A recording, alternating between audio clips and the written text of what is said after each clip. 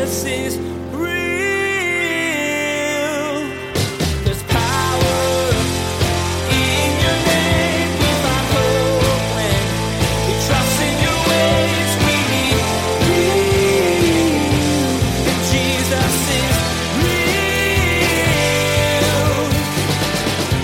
How many times do you see in the Gospels where somebody asks Jesus something and Jesus is like, well, yeah, I know you're worried about this, but I have something way greater that I want to get at with you.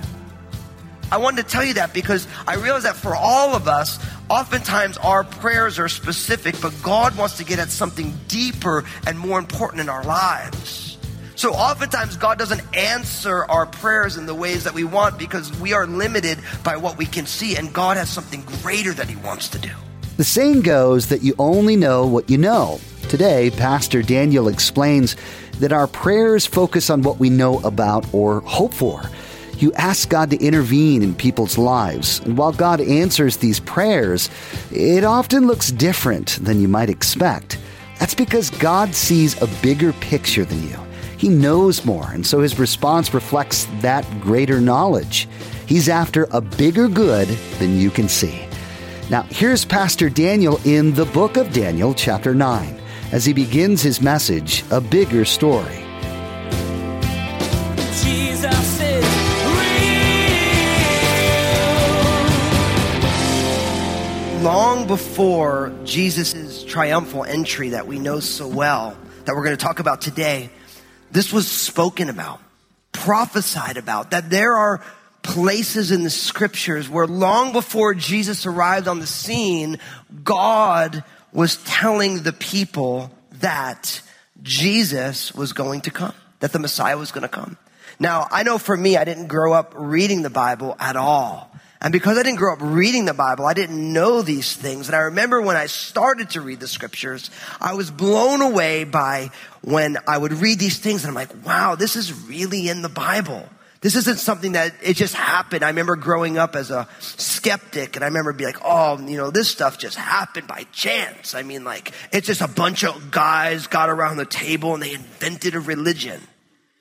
Some of you probably believe that too. You heard that, maybe you heard it in school. Oh, it's just myths. No. No, it's not.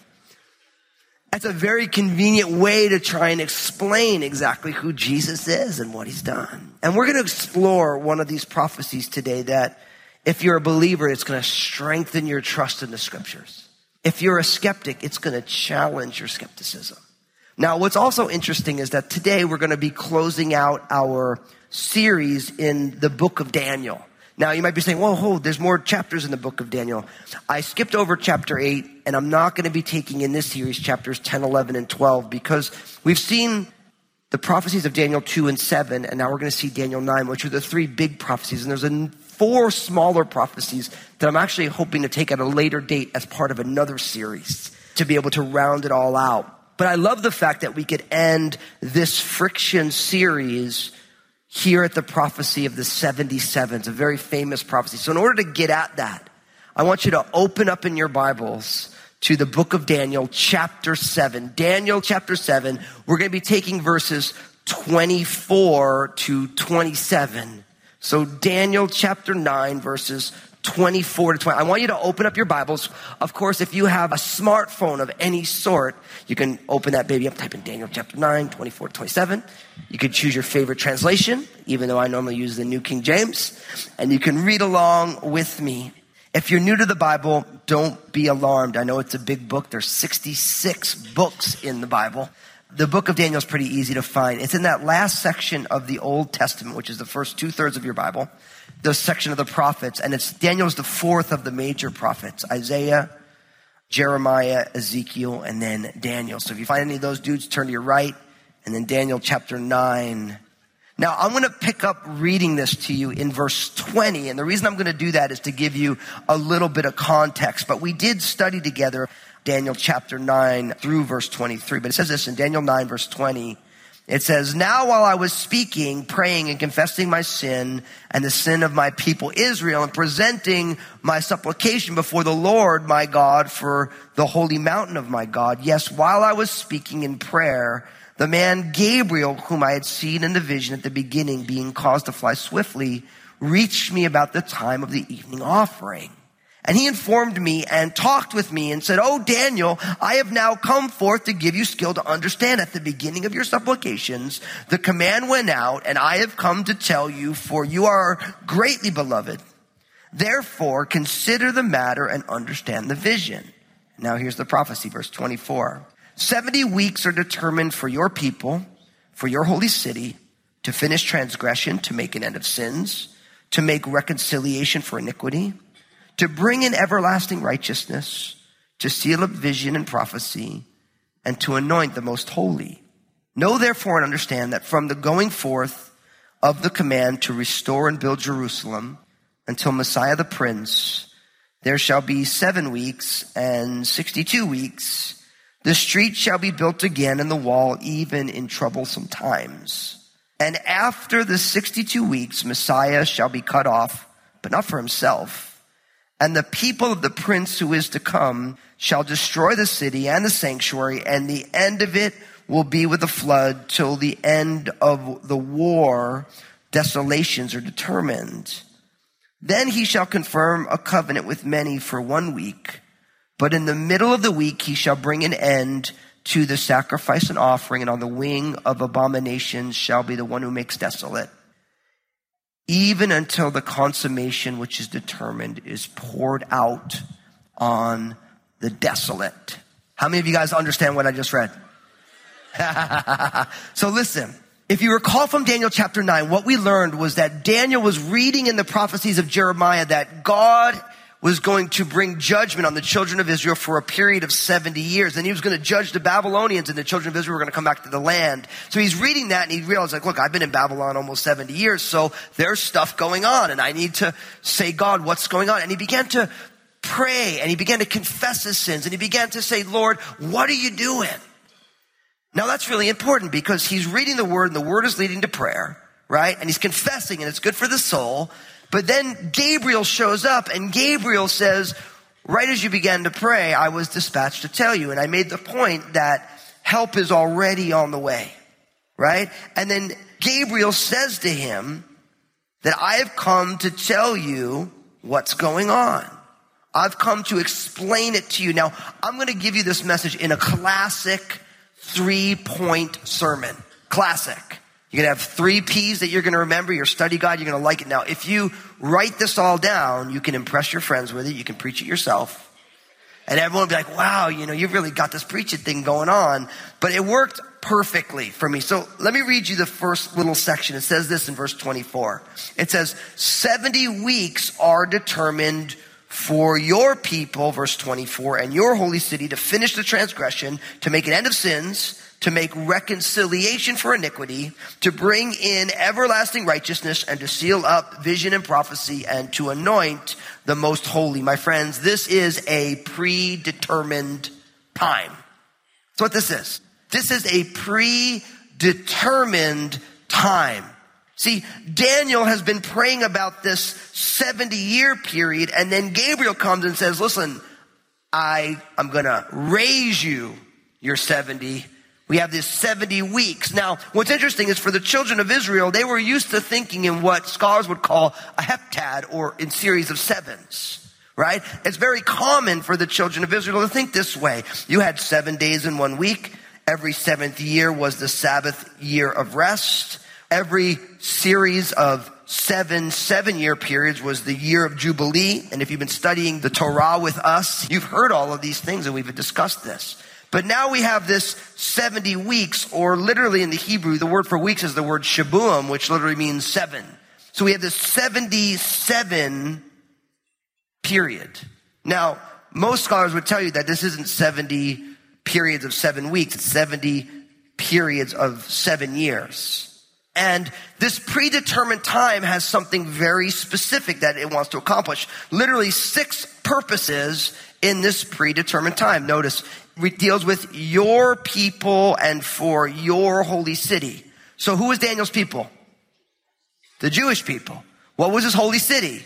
Jerusalem, right? And so Daniel's been praying about the children of Israel who've been in Babylon and them going back to Jerusalem because it was conquered by the Babylonians. He's like, okay, so now I have this 77 period, the 70 periods of 7 years that's going to deal with your people and your holy city. Now, don't miss this. Oftentimes, the way God answers our prayers is by doing exceedingly abundantly above all that we can ask or think. How many times do you see in the Gospels where somebody asks Jesus something and Jesus is like, well, yeah, I know you're worried about this, but I have something way greater that I want to get at with you. I wanted to tell you that because I realize that for all of us, oftentimes our prayers are specific, but God wants to get at something deeper and more important in our lives. So oftentimes God doesn't answer our prayers in the ways that we want because we are limited by what we can see, and God has something greater that he wants to do. See, Daniel is concerned with the children of Israel going back to Jerusalem, and God's like, no, I have a 70 period that is even bigger, greater than you can imagine. And it has these 6 purposes involved. Notice, first, to finish the transgression. Now, obviously, when you read all of these together, to finish the transgression, to make an end of sins, to make reconciliation for iniquity, to bring in everlasting righteousness, to seal up vision and prophecy, and to anoint the most holy. That's all 6 of them. All of these deal with the cross, the empty tomb, and the eventual return of Jesus, and the fixing of all things in the kingdom of God. Now, I say that, and it's real easy if you've been in church for a while, to be like, oh yeah, the cross, the resurrection, Jesus coming back. You know, you yawn and turn the page. But my friends, this is God's plan for humanity right here. That God was going to send his son to die on a cross for the sins of the world, right? He was going to conquer sin and death through the empty tomb. And at some point, Jesus is going to come back and he's going to set the world back to the way it ought to be, right? He's going to fix a broken world. Now, what's for most of us, especially those of you who spend time in church, you're so used to hearing about the cross and the resurrection that maybe it's lost its flavor. It's lost its amazingness. I remember when you first gave your life to Jesus, that fact that God would send his son to die on a cross for your sins is the most extraordinary thing ever. Now you're like, yeah, I'm a Christian. I hope the pastor doesn't preach long, you know? But there was a time when you loved it when the pastor preached long. You're like, I can't believe he's stopping right now. This stuff's so awesome. Like, where did that go? It's kind of like when you get married. Everyone's in love on the wedding day. Oh, they're so in love. They're like, you know, the wife's like, she's gliding down the aisle. You know what I mean? The husband, he doesn't even wait for the pronouncement of marriage. He's already kissing her. You know what I mean?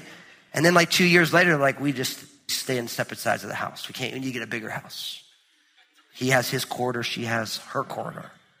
It gets like that, right? That familiarity breeds, like, you forget how good you have it until all of a sudden you realize once again you have a renewed vision. The fact that at the cross, there's a finish to transgression. Jesus said it is finished. That's what he said. At the cross, it's done. I've conquered transgression through my own body to make an end of sins, the taking away of sin from the people who would believe, to make reconciliation for iniquity. See, you think of reconciliation when 2 people are separated and they get brought back together. That's when 2 people who are at odds are now reconciled together. The reconciliation for iniquity is what Jesus did at the cross. And the empty tomb is all about this. It's the fulfillment of all these things. And then, of course, to bring in everlasting righteousness, to seal up vision and prophecy, to anoint the most holy place. This all speaks about Jesus' second coming. Because to bring in the everlasting righteousness is the messianic kingdom when Jesus returns. To seal up vision and prophecy, it's the fulfillment of the totality of the word of God. And to anoint the most holy place, which is the New Jerusalem, our eternal abode. See, God's plan is this 77-year period, this 490 years is going to accomplish everything, the cross, the empty tomb, and ultimately all that God has planned. And so when you realize that there's a predetermined time for all of this, this reminds me of Psalm chapter 90, verse 12, which says, teach us to number our days that we might gain a heart of wisdom. My friends, the biggest fear that I have, and not like a sinful fear, but the kind of thing that makes me think twice, is when I start to realize that time is predetermined. That I'm not going to have, who knows how long I'm going to have. I don't know how long I'm going to have to raise my kids. I don't know how long I have to love my wife. I don't know how long I have to preach the gospel. That we aren't promised decades. Never says anywhere, you're going to get 80 years. No, it's a predetermined time. But it says here that if we ask God to teach us to number our days, we may gain a heart of wisdom. Why? Because then you don't wait on anything. You don't put off for tomorrow what needs to be done today. And I think that's part of the wisdom of following Jesus, is you start to realize that my life matters and these days are important, and I may not have all the time that I want. So we need to get done now what is important. We need to make sure we get the most important things done now. It says in the book of Ephesians chapter 5, walking in wisdom is redeeming the time because the days are evil. See, one of the ways we walk in foolishness is when we think we have infinite time. And there's a lot of us right now, you are living like you have all the time in the world. And I'm here to tell you, your time is precious. Who you are today, how God wants to use you today is important. And you don't have a million years. You don't have decades. You may only have one more week. Who knows? But you walk in wisdom when you redeem the time. When you say, I only have a set amount of time, so I'm going to get at this thing.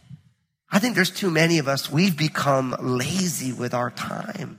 And we're missing out on what God has. See, in this 77s, these 70 weeks, these 77-year periods, all that God has planned is going to be accomplished. It's a predetermined time. Now, from there, check out what we get. We get a promised Messiah. From there, we get a promised Messiah. Look at verse 25 and 26. Know therefore and understand that from the going forth of the command to restore and build Jerusalem until the Messiah, the Prince, there shall be 7 weeks and 62 weeks. The street shall be built again and the wall, even in troublesome times. And after the 62 weeks, the Messiah shall be cut off, but not for himself. And the people of the Prince who is to come shall destroy the city and the sanctuary, and the end of it shall be with a flood. Till the end of the war, desolations are determined. My friends, this is a promised Messiah. Now, what we find here is that out of these 70 weeks or these 77-year periods, we get 7 weeks or 49 years, and then 62 weeks, which is 434, from the going forth of the command to restore and build Jerusalem until the coming of the Messiah. Now, you notice that there's a start date on this that's important, right? This notice to restore and build Jerusalem. Now, you can find this in Nehemiah chapter 2, verses 1 to 8. This is the starting of the timing of this prophecy, where it's the royal edict of a king named Artaxerxes Longimanus. In his 20th year, he gave the decree to authorize the rebuilding of the city. Now, if you read your Bible, you notice there's a lot of other decrees concerning Jerusalem, but this is the one that starts the clock. The author, see, Cyrus gave the decree to rebuild the temple. You find about Ezra chapter 1. Darius confirmed that they were allowed to rebuild the temple. You read that in Ezra 6. And then Artaxerxes gave a decree concerning offerings and temple worship in Ezra chapter 7. But the one to rebuild the city that had been destroyed, Nehemiah chapter 2, verses 1 to 8. Now, what's amazing is it says from that start date, which according to biblical understanding, it's March 14th, about 445 BC. Now listen, I'm going to give you dates. You can try and write them down. One of the things I've learned about dates in the Bible is that it's very, very hard to reverse engineer because the calendars change. You realize that the children of Israel were on what you would call a lunar calendar, 360-day calendars. The Romans instituted a solar calendar, 365 and 1/4 day calendar. And when you try and do the math, like I have a hard enough time doing addition and subtraction. When you start doing this stuff, it gets really complicated, and you'll notice with dates, I'll give you like approximate dates because you read one scholar says it's here and another scholar says it's here, and I'm too lazy to actually sit and do all that math. You know what I mean? So I'm just trusting the scholars, and I'm like, listen, the fact that they did that, God bless them, and I'm just going to trust them. But if you do the dating on it, that's where it lands. Now, it says that from that time until the Messiah, the Prince, shall be 7 weeks, so 49 years, and then 434 years. Now, what's amazing is if you do the dating from 445 BC, if you take this 69 weeks and you do it into 360-day lunar years, you get 173,740 days. If you include leap years and everything else, you end up with 173,880 days. And this lands you right around Passover time at 33 AD, which a lot of people would say that was exactly when Jesus had his triumphal entry into Jerusalem. So as we commemorate, you like all that math, right? A lot of this is based on the work of one scholar named Sir Robert Anderson. His scholarly work, The Coming Prince, explains this whole thing and his whole computation. But when Jesus was triumphantly entered into Jerusalem, it would be the exact fulfillment of this prophecy, given 600-700 years before it happened. Powerful. Because you got to realize this prophecy deals with the start date is something that hadn't even happened in the time of Daniel. It was after Daniel. And so the start date was in the future, and then Jesus is coming. Now, what I want you to do is I want you to keep your finger here in Daniel chapter 9, and I want you to turn to your right to Matthew chapter 21. Matthew 21. Because I want to read you this triumphal entry account. Matthew chapter 21, verses 1 to 11. Now, when they drew near Jerusalem and came to Bethphage at the Mount of Olives, then Jesus sent 2 disciples, saying to them, "Go into the village opposite you, and immediately you will find a donkey tied and a colt with her. Loose them and bring them to me. And if anyone says anything to you, you shall say, 'The Lord has need of them,' and immediately they will send them." All this was done that it might be fulfilled, which was spoken by the prophet, saying, "Tell the daughter of Zion, behold, your king is coming to you lowly, and sitting on a donkey, a colt, the foal of a donkey." So the disciples went and did as Jesus commanded them. And they brought the donkey and the colt, and they laid their clothes on them and set him on them. And a very great multitude spread their clothes on the road. Others cut down branches from the trees and spread them on the road. Then the multitudes who went before and those who followed cried out, saying, "Hosanna to the Son of David. Blessed is he who comes in the name of the Lord. Hosanna in the highest." And when he had come into Jerusalem, all the city was moved, saying, "Who is this?" And the multitude said, "This is Jesus, the prophet from Nazareth of Galilee." Jesus is real. Today, Pastor Daniel shared that under all that math was a promise. The Messiah was going to come, and as you know, he did. Jesus came at just the right time, the appointed time, the time written about in the book of Daniel. You see, this passage reminds you that God has this all worked out. He knew what would happen and when. And he shared this through his prophets so that your faith can be built up as his word is proven true. Pastor Daniel's message today is just one of many he shared from a variety of books in the Bible. Would you like to explore more? Just visit JesusIsRealRadio.com to access our library of audio. You can also connect with Pastor Daniel on Twitter, Facebook, and Instagram through the links you'll find at the bottom of the page, JesusIsRealRadio.com. Hey, this is Josh, and I wanted to personally thank you for listening today to Jesus is Real Radio. Did you know that Pastor Daniel also has a TV program? It's called Real with Daniel Fusco.